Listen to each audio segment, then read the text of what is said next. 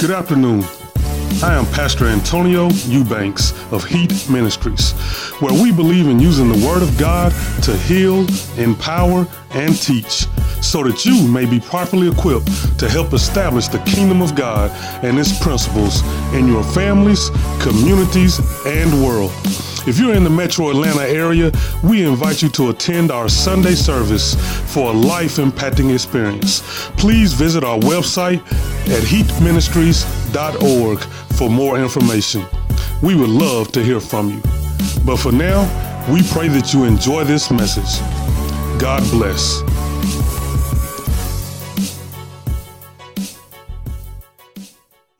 Think about your week that just happened. And how many decisions you made over the course of the week that involved your finances? Whether it was you didn't have enough finances, or you was trying to arrange finances, or you was trying to buy something, whatever the case may be, just think about how many decisions over the past week was dealing with your finances. I mean, probably the majority of them is two things that dominate our existence, and that's our time and that's our finances. You know, that's why I've said in the past that if you really want to know a person, you look at their calendar and their checkbook, because those two things will tell you truly a whole lot about that person. Amen. So, you know, see, y'all quiet already. Lord, help your brother, help your son, help your son. Help your son. Let's look at it like this. I was doing some research and I was looking at some facts, because again, you know, we talked about finances, and I found this website and they had a list of little facts, and I thought it was kind of interesting. And here's the first one. It says, do you have $2,200 either in cash or in assets, or cash and assets together? $2,200, right? It says if you have $2,200, then you're in the top 50% of the world's wealthiest people. $2,200. Now, I know some people are like, that's still a lot of money, but in the grand scheme of things, that's not a lot of money. I guarantee you, if you count assets, if you got a car, you got an asset probably worth $2,200. Amen? It says if you made $1,500 last year, whether that's fixed income or not, $1,500 in a year, that means about $100-something a month. You're in the top 20% of income earners. Top 20%, and only $1,500 a year. It says if you have sufficient food, decent clothes, live in a house or apartment, have a reasonable means of transportation, you are among the top 15% of the wealthiest. Yeah. Puts it in perspective, doesn't it? It says that if you earn $25,000 or more annually, you're in the top 10% of income earners. It says if you have any money saved, it didn't even put an amount. If you have any money saved, if you have a variety of clothes in your closet, and I know some of y'all can see what you come in on Sundays, amen? If you got 2 cars in any condition, if you live in your own home, you are in the top 5% of the world's wealthiest. 5% now. I know we hear a lot about the 99% and the 1%ers, but the top 5%. Now, we're not talking about the top 1% because we know, but the top 5%. It says if you earn more than $50,000 annually, you're in the top 1% of the world's income earners. And, you know, for us, a lot of us who we aspire to this last one, if you have more than $500,000 in assets, that means, you know, houses, stocks, cars, bonds, whatever, you're part of the world's 1% of the richest, wealthiest in this world. What am I saying all that to say? We got money, y'all.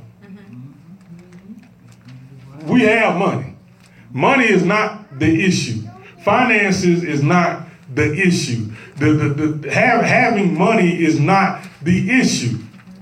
Amen? Can y'all agree with that just from those stats? I know just about everybody sitting in this room, we can at least say that we're in the top 50% of the wealthiest people. Amen?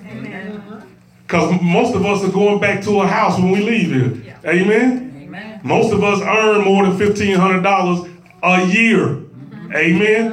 Even fixed income or not, I'm pretty sure you bringing in a little more than so money and finances is not the issue. It's not the issue. It's not the issue. So then what is the issue, Pastor? Why are you talking about finances? You're trying to get to something, because a lot of times when pastors do this, that, is they trying to have some capital campaign fund. I'm putting it out there. We're not trying to raise no money for nothing. God ain't laid nothing on my heart, And I'm not finna at the end of this take up some offering because it's July the 5th, so I need a $5 offering from 50 people. We're not doing, June 5th, whatever it is. I'm not trying to do all that. I'm ahead, but I'm not trying to do all that. The point of this series, the passion that I have for this series is to transform the way we think about money. Why is that? Because the way we think about money, it really shapes our whole existence a lot of times. Can we agree on that? Amen.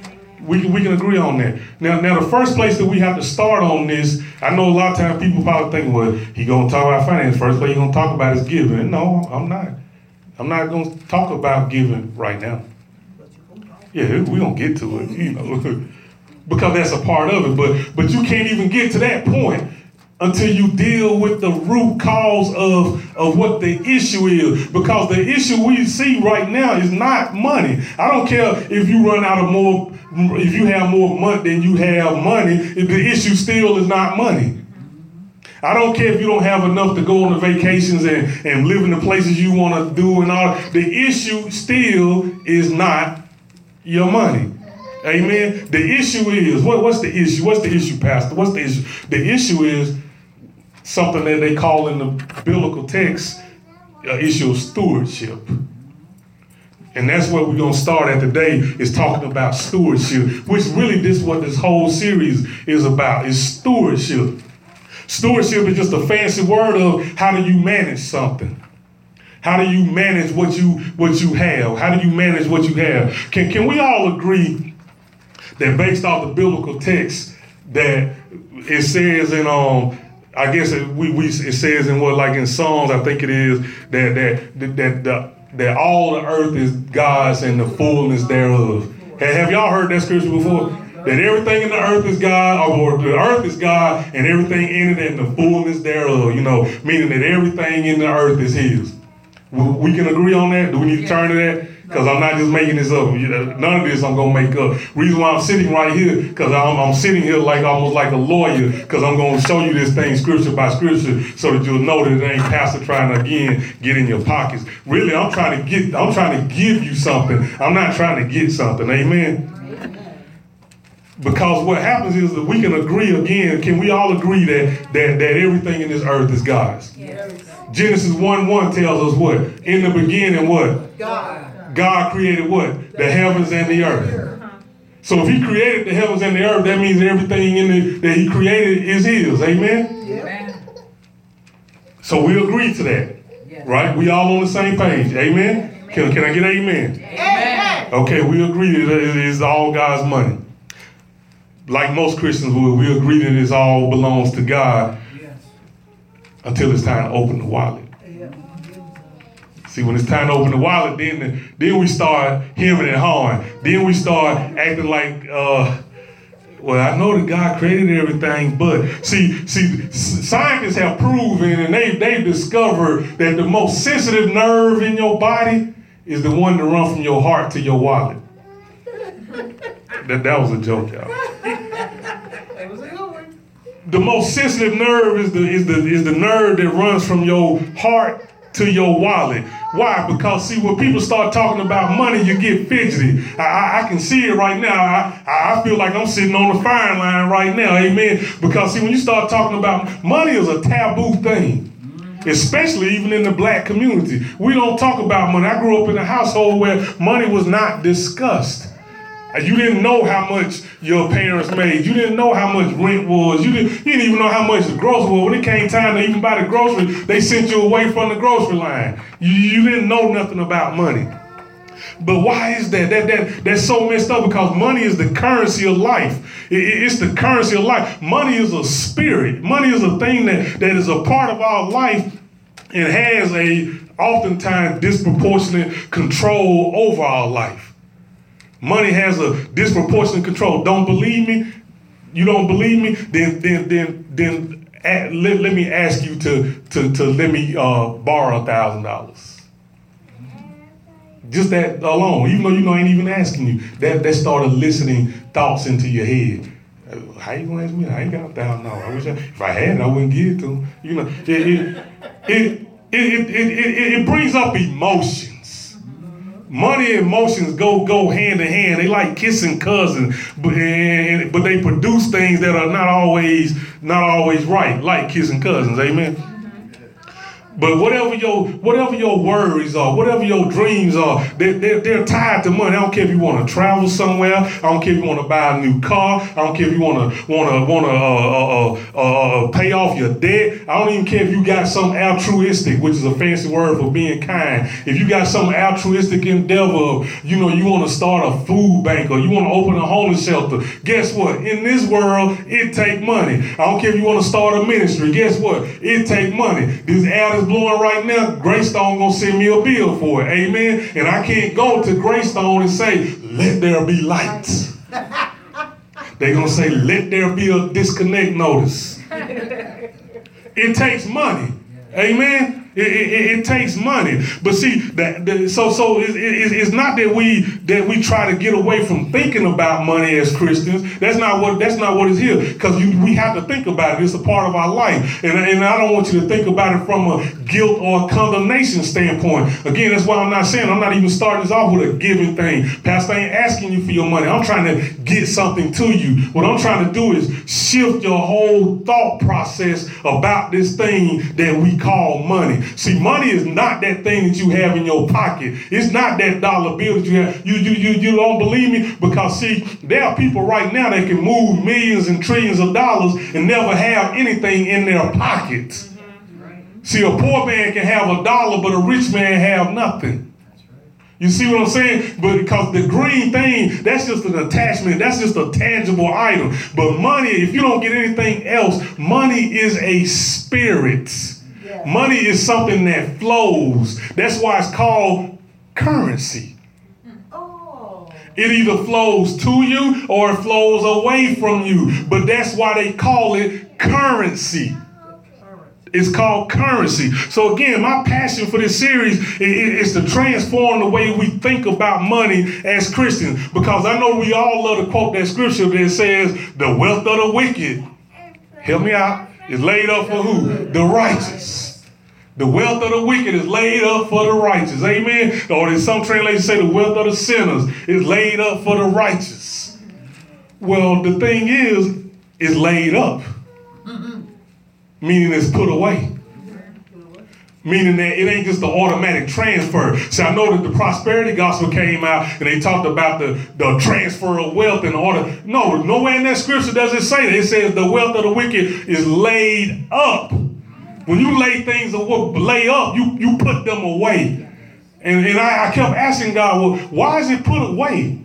Why is it laid up? Why doesn't it say the wealth of the wicked is transferred to the righteous? It could have very well said that. But it said the wealth of the wicked is laid up for the righteous. And I said, well, God, why is it laid up? Why is it not immediately transferred? Because money is what? A currency. So why is it immediately transferred? God says it's not immediately transferred because even though the wicked have it, but the righteous can't receive it because they don't know how to manage it. You got to get your mind right. Now, isn't it interesting in that verse that the wealth of the wicked? So to me, it says that the wicked know something that we don't know. Because they already have it. So why is it that we don't have it? But remember I said at the beginning, money is not the issue. Money is not the issue. If you don't get nothing else out of this, just know one thing. lack of money is not your issue. There is no such thing as a lack of money. That is a created illusion. That's why they create dollar bills, so that you can have the illusion of lack. Because if you don't have a certain amount or a stack in your pocket, then you feel like you are lacking something. That is an illusion, because the best things in this world don't cost you nothing. So money is not an issue. Money is not an issue. It's not that we don't have to think about money less. We need to think about money differently. That's why Paul said in Romans 12 that we have to renew our mind daily. We need to renew our minds daily. Daily about this thing called money. Daily about this thing called currency. See, the answer to is not to somehow stop thinking about money, to somehow like, I'm going to keep my mind off of it. You can't. Everything you do, when you leave here today, you're going to do something that costs you money. You got bills waiting on you. You got things waiting on you that's going to cost you money. So you can't stop thinking about what? Money. But see, what it is we need to think about money like God does. Like God does. Pastor Paul alluded to it in the beginning, but the Bible has 500 verses on money. No, on prayer. It says less than 500 on faith. But for the money, it says that the Bible has, and I forgot to bring it, but there's a book called A Word on Finances, which is kind of like the promise book I gave them. But all it is scripture verses that talks about money and possessions. How many verses do you think it is in the Bible that talks about money? Verses. I'm not talking about words, I'm talking about verses. No, it's 2,000 verses that talk about money. Over 2,000. Larry Burkett, the one who I'm talking about, he put it together, the Crown Ministries, he put the Word of Finances on together, and he found over 2,000 verses talking about money. Those 2,000 verses, if you put them together in his own Bible, it would be bigger than the New Testament by itself. That's how much God talks about money. That's how much God desires for us to be financially secure, to be financially fit in our mind. Like Brother El said, to get our mind right. See, this series is not about getting more or saving more or getting more money or even giving more money. It's about having a different way of thinking about money. Because, see, financial advice can come from everywhere. Where to save, you can get plenty of stuff. Even, the banks. I get stuff from Wells Fargo all the time. Where to save, how to save. They come up with a little program where, if you spend this, then we can save a little bit on the side as you spend, the roundup and all that kind of stuff. And definitely there's plenty of advice on how to spend your money. They call commercials. So there's no problems on and even on how to give your money. But the thing is how do you manage? See, there's three things that you're gonna do with your money. Three things. One is spend your money, save your money, and give your money. And not necessarily in that order. Those are the three things that you always gonna do with your money. Here's one that I'm gonna throw in here for free. This one ain't gonna cost you nothing. I heard this guy told me years ago, and I've been living living off this for a long time. But the right order, the formula for wealth, the formula for success or financial success is to give, save, and spend. Give, save, spend. Now there's some numbers associated with that, but I don't want to go into that right now. But just know that that's the formula, and it's in that order: give, save, spend. But the bottom line is those three things are encompassed by what we call stewardship. You're gonna manage what you spend. You're gonna manage what you give. You're gonna manage what you save. What am I saying? You either ain't gonna give nothing or you're gonna give something. You either gonna spend something or you're not gonna spend something. You either gonna save something or you're not gonna save something. But all of those decisions are made how? Not off the advice that we receive, but by the voices in our head. Most persuasive financial voice is the voice in our head. And we developed that mindset over years. That's why this is such a hard message, because what I'm doing is God is sending me like a pioneer to go through the jungle and wipe out some of the thought processes that may be entrenched, that may be ingrained. We're talking about strongholds here, but that's why it says that the word of God is here, that our weapons are not carnal, but are mighty for bringing down the strongholds. Amen. And because see, the thing is that no matter how we think about money, it has developed over time. You either saw how your mama did it, your daddy did it. You said, I'm gonna be like them, or I'm not gonna do like them. You saw how your friends did. You said, I'm gonna be like them, or I'm not gonna be like them. Whatever it is, there's a voice in your head that helps you to manage every decision you make financially. But in that comes the flaw. What's the flaw, Pastor? The fundamental flaw is everything boils down to our decision making. All our decisions boil down to what is best for me. What is best for me? Every financial decision you make it with that in mind, whether you realize it or aware of that or not. You don't believe me? That selfishness is a part of every financial decision we make? It is.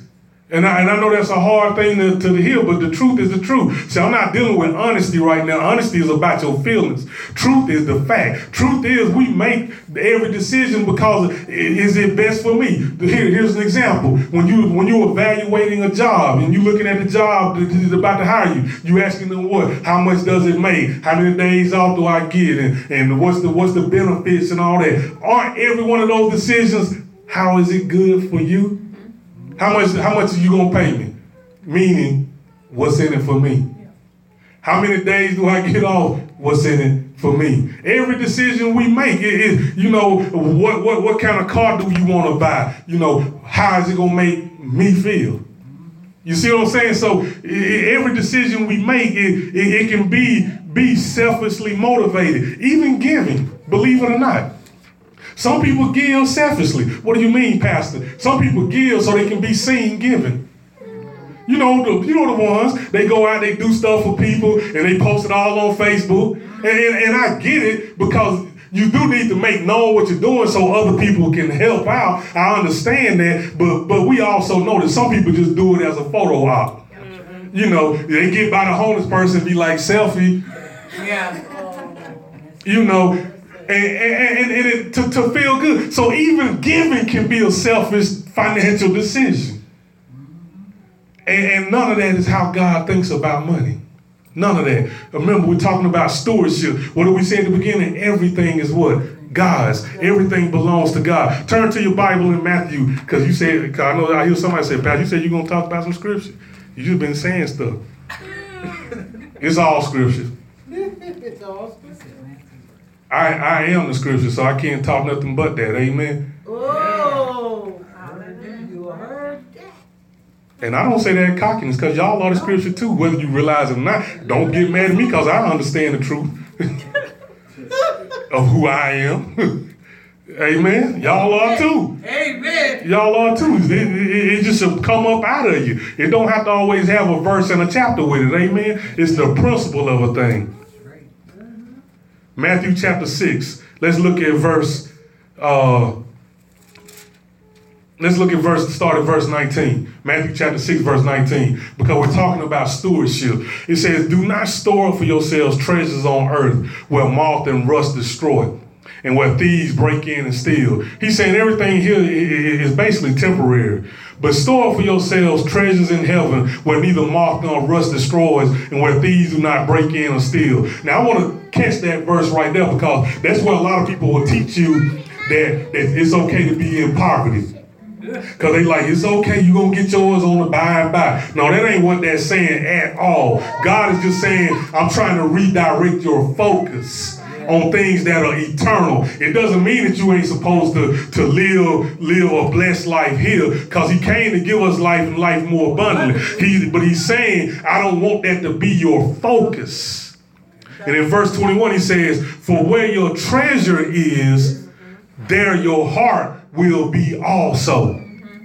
That's what brings the whole thing into context. He said, don't store up yourselves treasures on earth, because you putting your focus on all the temporary stuff. It's here today, it's gone tomorrow. He said, but store up your treasure on things that are eternal. Heaven is eternal. He said, store up your things there. Store up your trust. Store up your faith there. Because thieves can't break in and steal it where it's there. He says, why? For where your treasure is, there your heart will be also. Remember I said that if you want to really know a man, look at his checkbook and his calendar. Amen? Because where his treasure is, that's where his heart is. There's nothing like money to reveal your priorities. Because again, money is never the issue. Money is never the issue. You know why I say that? Because you have the same people who will complain about spending $100 on a education program for their child, but they'll go and spend $200 on the new Jordans for their child. Yeah. Money is not the issue. Money is not the issue. Because I guarantee you, if you really want it, you're going to come up with the money. Even crackheads do that. They don't have nothing in their pocket, but if they want that rock, they gonna come up with a way to get the money. Money is never the issue. Money is not the issue. How you think about the money is the issue. How you focus on the money is the issue. Your understanding of the money is the issue. Your money and how you spend it reveals your priorities. How God thinks about money is what we need to do. Stewardship. Get that word in you. Stewardship is just a fancy word for managing. Managing what does not belong to you. Breakthrough moment. It don't belong to you. Nothing belongs to you. That's why he's saying that in that verse right there, store up your treasures, not in earthly things, because none of this stuff he'll belong to you. He says, store up your treasure for heaven, because that's what belongs to you. We just here on what? Borrowed time. Our time don't even belong to us. So if your time don't even belong to you, because right now, it's people right now leaving here. Every second somebody's leaving here. And I'm not talking about philosophically and figuratively. I'm saying literally right now, somebody just died. Literally. We are on borrowed time. Our time don't even belong to us. So our money definitely can't. See, if you don't get nothing else out of this whole series, shift your thinking on that. The money in your pocket, the money in your bank account, the money on your job don't belong to you. That's why I don't worry about if jobs is handing off layoff notices and all that kind of stuff, because they are just a resource. That money don't belong to them. Everything belongs to God. And as long as I'm connected to God, I'm going to get into the currency. I'm going to get into the flow of what God has for me. You don't believe in somebody like, it is my money. I earn it. I make it. Everything is mine.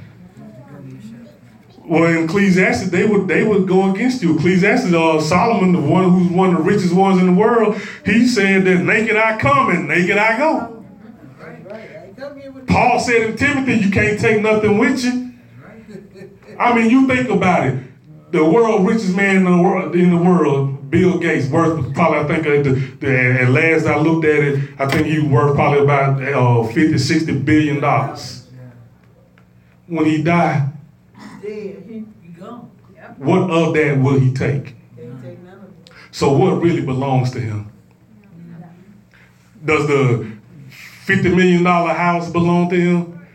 Does the whatever millions of dollars worth of cars, do they really belong to him? Because if it all belonged to you, then you could take it with you. What's yours, you can take with you. But no, all that stuff is temporary. Why? Because the cars will end up in junkyard. The houses would dilapidate, would not take care. Everything that we have would disintegrate. Clothes get raggedy. Cars get raggedy. Houses get raggedy. Everything is temporary. Even time itself. you can't take it with you. We have to be stewards of what we have. God has placed us to be stewards, to be managers. We are nothing but stewards. We're nothing but managers. We are to oversee what God has given us temporarily. Turn to Genesis chapter 39. I hope y'all are getting this. Genesis chapter 39. And I know it's an uncomfortable thing because it's uncomfortable for me to do it because, me and Pastor Paula, we've always been there. It's like we don't want to, ever come off as those types that's trying to, get in people's pockets and, and do all that. And we honestly are that way, because I've walked out of places when they start doing them offering lines and all that kind of foolishness because I don't believe in that junk. That's foolishness. There's no blessing in that. God ain't no lotto machine. You stick something in and pull the slot and stuff pop out. It don't work that way. We're going to talk about that later, but I just had to address that right there because it just don't work like that. We are stewards over what God has given us. Look at, I said, Genesis chapter 39. And this is the story of Joseph. Let's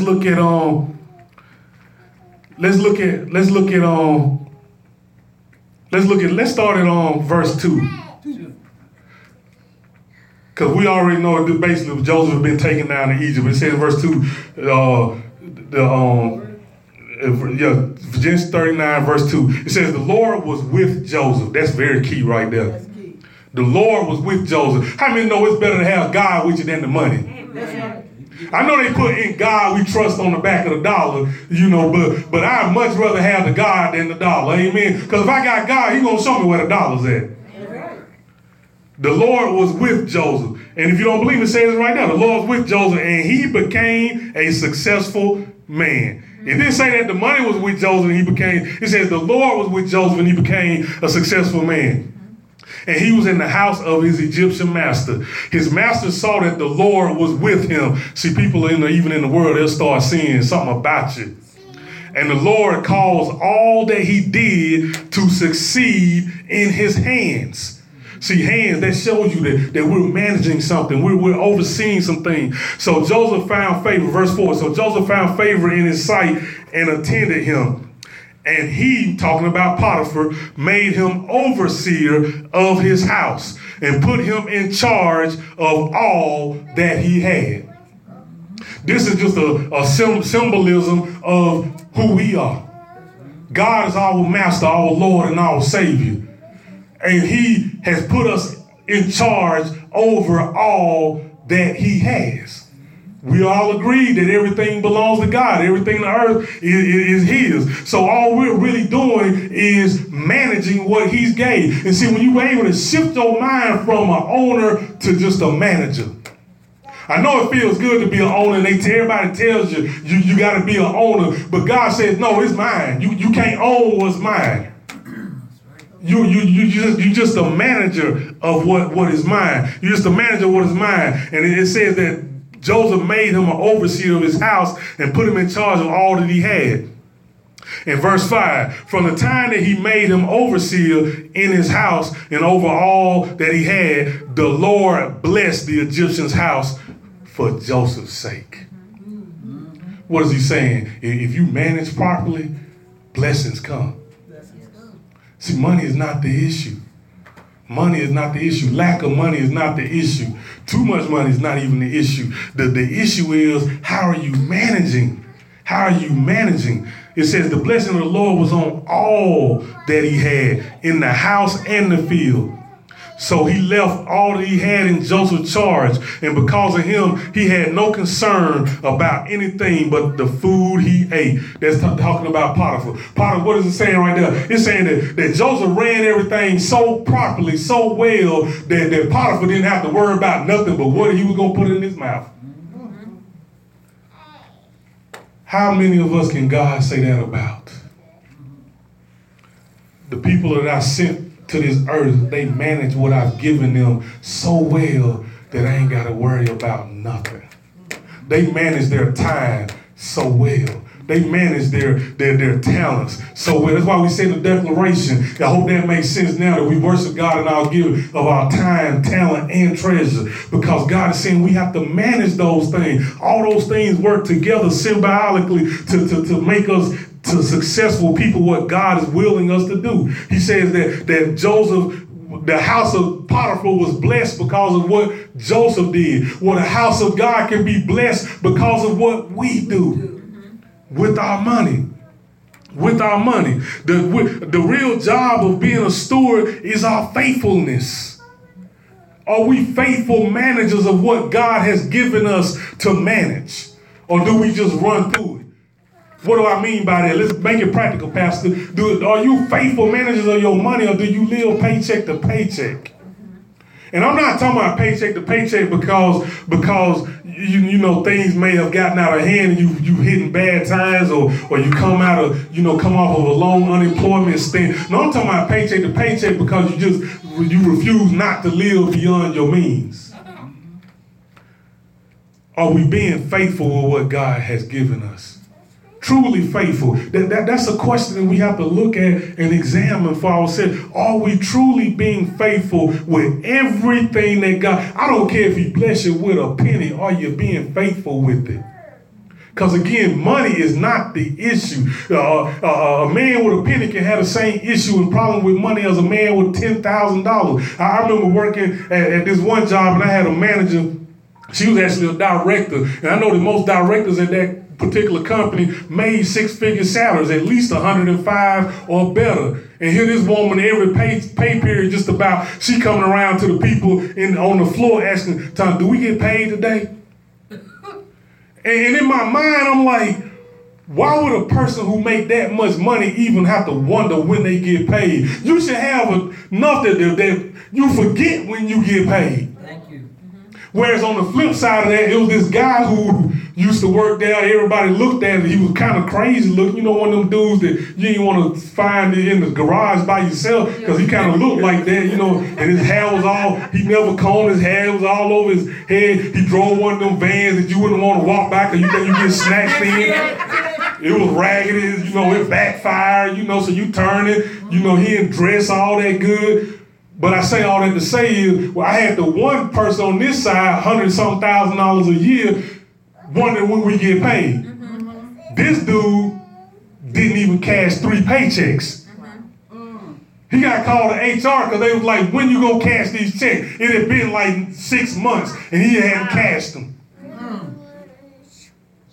Something is different. Somebody managing a little bit better than the other.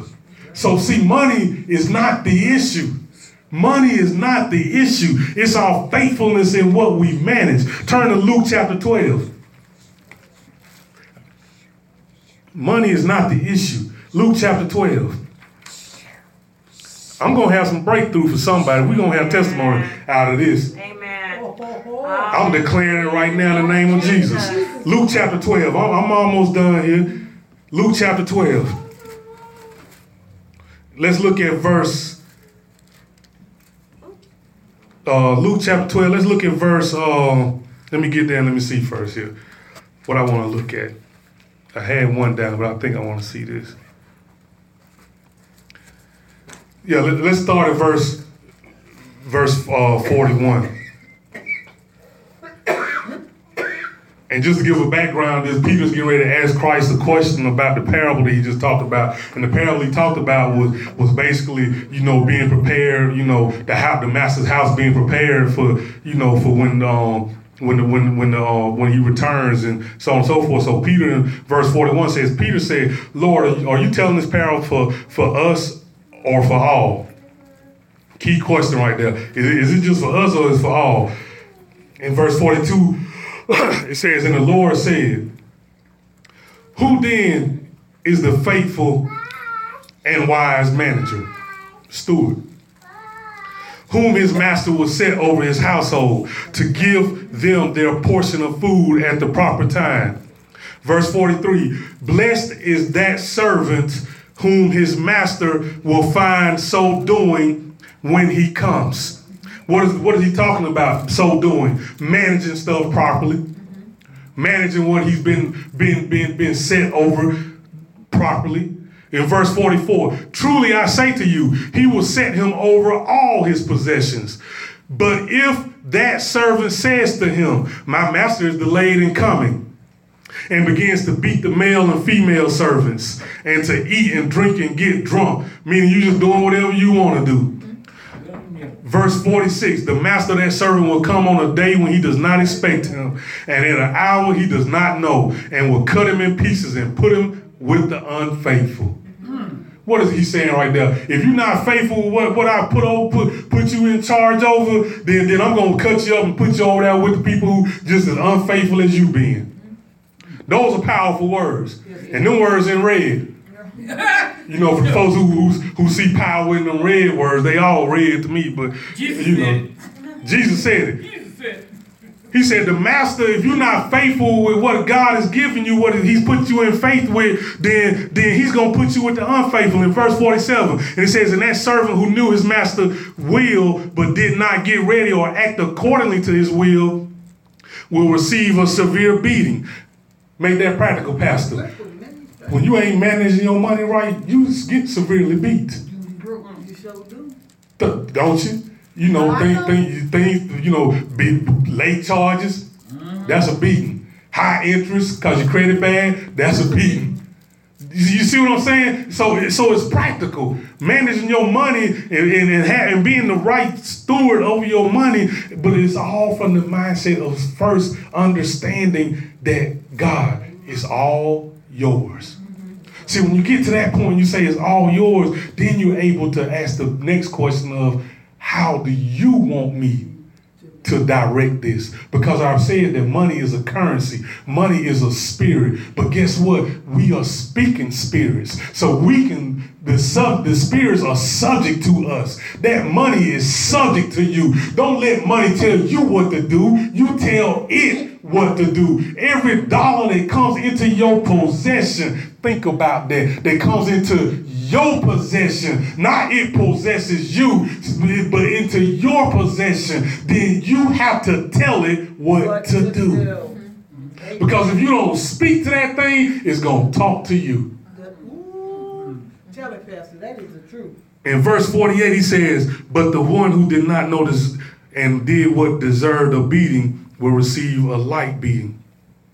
And here's the cliche verse that everybody knows. It says, everyone to whom much is given, of him much will be required. And from him to whom they entrusted much, they will demand the more. What is he saying right there? To whom much is given, much is required. You're given much. I don't care what your paycheck say. We already declared at the beginning that we already in the top 50% of the richest people in this world. So it ain't about your money. You got much. You got much. If you go in and get in a car and drive back to a house, you have much. If you get in the car, going to a house and getting something to eat, you got much. If you going in a car, stopping on the way to your house at a restaurant to go out to eat, you got a whole lot. You got it. Money is not the issue, but we have to understand, God, how do I direct my money? I'm not telling you what I heard. I'm telling you what I know. This is stuff I'm teaching out of what I've been through. Because I was the same one messed up with my money. I wasn't managing it properly. At that same job I was talking about, I was making some decent money. How much I was making don't matter, but I was making enough to pay the car note that I got repossessed. It was a $300 car note, and I got the car repossessed. Wow. But at the same time, I'm seeing the girls walking around there who making half of what I'm making, getting ready to buy houses. Same land, different results. See, we all walking in the same promised land, but some of us coming back with grapes and others coming back empty-handed. How is that? How is that? Because of what we managing, because of our mind, getting our mind right. We're going to have to give an account to this. Just like Jesus, he had to give an account. In one of his last prayers, he said, Father God, I ask that you glorify me because all the ones that you gave me, I have returned them back to you. I have finished my work. We got to give an account to how we manage. You don't believe it? Let's make it practical. Real quickly here. Make it practical. Imagine if somebody was managing your money. Like you got a stockbroker. You got, some of us have had 401ks or school teacher, the 501(c)(3), I mean not 501(c), but the 401(b)s and all that. But anyway, somebody's managing your money. Or if you can't even understand it, just say I'm managing your money. Say for instance, you get paid and you give me your check. Right? Aren't there some things that you would reasonably go expect of me in managing your money? First of all, you expect me what? Not to steal it. Yeah, that's true. Right? You gonna expect me to have it when you come for it. Right? You gonna expect me to manage it properly. Amen? You're not going to expect me to be like Bernie Madoff, you know, and take it all in, and when you come back, be like, oh, well, what had happened was. So you're not going to take no what had happened was. You give me $1,000 a day, and you come back next week, and I'll be like, well, you know, what had happened was. That's not an excuse, but that's what we keep doing to God. That's what we keep doing to God when God comes back for his money, and we say, well, what had happened was. And see, it ain't always about giving. See, that's what I'm saying. Because as soon as I said that, I can hear, if it ain't y'all spirit, it might be in the atmosphere come recording, but it's just that, well, you know, God coming back, talking about the money. No, what if God is calling you to open a kingdom business? But because you love them $200 pair of shoes all the time, that you can't save up for the kingdom business that God is calling you to open. So when God comes back and say, where my kingdom business at? Well, what had happened was I'm walking on them. I'm wearing them. I'm driving them. I'm turning up with them. You see what I'm saying? What had happened was, see, it ain't always about giving. God can come back and say, you know, where's my kingdom book? You got that book in you that you need to release because it needs to save my people. Where is it? Oh, Jesus. I need you to take some time off of work for the next 6 months and write this book and get it out of you. Well, God, I can't take off 6 months because I got bills to pay. What had happened was, because you just can't cut off that cable because you got to look at the reality shows every week. What had happened was that cable bill, what, $150, $200 a month, that go your time off. That go your vacation. Because God's saying, I need you to go to this foreign country. I need you to travel. See, it ain't always about giving. He said, I need you to go travel so that you can see how these people live, because you're going to learn something when you go there that you're going to be able to bring back, and it's going to change your whole thinking, and then you're going to be able to change other people's thinking. But I need you to be able to go. Amen. Well, God, I ain't got no money. What had happened was, you see what I'm saying? God is going to call into account. He is going to call into account every single thing that we do, every single decision that we make with our finances. Lastly, turn to Luke 16 right here. Luke 16. I told you, see, it's just not just about giving. We as pastors, we don't have to always focus on money when it comes to giving. God is saying, I need you to be good stewards. I need you to be good managers, because there's kingdom work to be done. Amen. And work requires resources. Yes. And most of the time in this world, resources is money. Period. It just is. Do we want it to be that way? No. Do we like it to be that way? No. But it is. That's the truth of the matter. Right. And how we handle it, how we control it, how we manage it is very important. Luke chapter 16. Because we ran 12, so look at 16. Let me get there with you. Luke 16, and we finishing up. Because here's your breakthrough that you've been waiting on. This is going to do something for you right here. Because when I saw this, it blessed me. And I done looked at this a few times. But when I was studying, I was like, ooh, good gracious alive. That's some good stuff right here. That was some good eating right there. Yeah, I'm old. I was around old people when I was growing up. Okay. It's all good. Amen. Luke 16. Is it 16? Yeah, let me see. Yeah, here it is. Luke 16, verse 10. Because it was reading kind of the same way, so it threw me off. Luke 16, verse 10. It says, Luke 16:10. It says, one who is faithful in a very little is also faithful in much. It ain't about the money, y'all. It ain't about how much you got. He said, one who is faithful in a little is also faithful in much. And one who is dishonest in a very little is also dishonest in much. Remember, wealth of the wicked is what? Laid up for the righteous. Why is it laid up? Because we ain't ready. Like Brother said, you got to get your mind right. He said, because you dishonest with the little bit you got now. Well, I'm going to turn some more stuff over to you. You won't do kingdom work with what you got now. Well, I'm going to turn some more over to you. Verse 11, if then you have not been faithful in the unrighteous wealth, who will entrust you to the true riches? Some translations say if you've not been faithful with the money, with the riches of this world. Think about that. God said you can't even be faithful with this unrighteous stuff. You can't even be faithful with your money.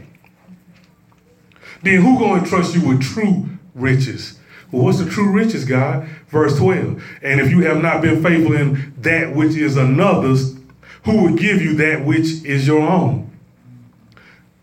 See, what is God saying right there? Where's the breakthrough you was talking about, Pastor? See, the promise is not to reward us financially. That's not what this scripture is talking about. The prosperity gospel took the scripture and they ran with it. You know, if you're faithful with a little, God gonna bless you with money. You know, if you give a little, God gonna multiply. You know, then they find all the scriptures, you know, 10-fold, 30-fold, 100-fold, all that stuff. You know, the slot machine guy, you know, you sitting there like you in Las Vegas in church, you know, pulling it down, running around the church 3 times, you know, you put in 10, you get out 1,000, all that. That's not what he's talking about.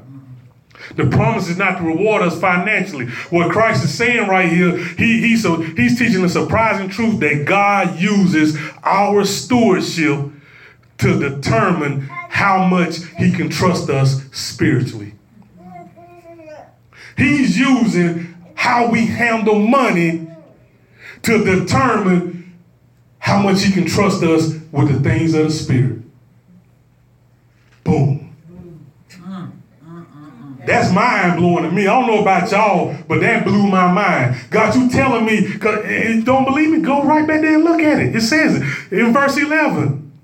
Find another translation if you don't like what that one said. Verse 11. I read out the New American Standard. It says, therefore, if you have not been faithful in the use of unrighteous wealth, who will entrust to the true riches to you? He says, if you won't manage this unrighteous stuff, if you won't manage this money, then who gonna trust you with the true stuff? Who gonna trust you with the things of the Spirit that I'm trying to reveal to you? In New Living Translation, and if you are untrustworthy about worldly wealth, who will trust you with the true riches of heaven? God is saying, I'm using your stewardship financially to determine how much I can trust you spiritually. Jesus is saying right there that God is testing our financial stewardship to determine if he can trust us spiritually with the ministry privileges that last forever. Can I trust you with the temporary stuff so that I can get you the eternal stuff? See, he doesn't say that the way that we manage money is never about the worldly possessions. It's about how we manage them. He says that the way we manage whatever amount of money or worldly possession we have is really a spiritual test. How are you managing what's in your hands? How are you managing what you have? How are you managing what you have? Isn't that something that... But that's why we relax in the fact that it all belongs to God. Because guess what? Even though it's a test on how we manage our money will determine how much spiritually we are elevated God allows us to pass the test. Why? Because it all belongs to him. And if it all belongs to him, he will direct it for us. So it's a rigged test. That's right. It's a win-win. It's a winning test. God, this is your money. Show me how to manage it. Okay, I'm going to manage it the way you said. Order my steps. Okay, I did that. Now, God, reveal to me the greater spiritual things that you have for me. We can't lose. We can't lose. That's why he say, lean not to your own understanding, but in all. That means your money too. All your ways, acknowledge him. See how much we have. And see, there's another prosperity message I want to break through. He says that how much we have is not an indication of our spirituality. See, they tricked us with that. It was, if God's blessing you, they got a new car, they got a house, they must be faithful. The wealth of the wicked. Wicked folks blessed too. The enemy, they got a God, a little G, that can bless them with stuff too. That's right. That's why folks get on TV. I like to thank God. Which one you thanking? Because the music and the stuff you do don't line up with the God I know. So which one you really thanking? You understand what I'm saying? So, but we took that the worldly possessions and we attributed that to spiritual faith and said, well, if you ain't got a Bentley and you ain't got a mansion and if you ain't got $100,000, then you must not be faithful. No, that's not what this scripture is even talking about. How much we have is not an indication of our spirituality. What is the indication of our spirituality? How well do we manage what we have? It ain't what you make, it's what you spend. That's an old adage, an old cliche. It ain't how much you make, it's how much you spend. It's how much you spend. See, every financial decision then means that what? It comes down to a spiritual decision. And I'm closing right there. But every, I'm not talking about some. Every financial decision is a spiritual decision.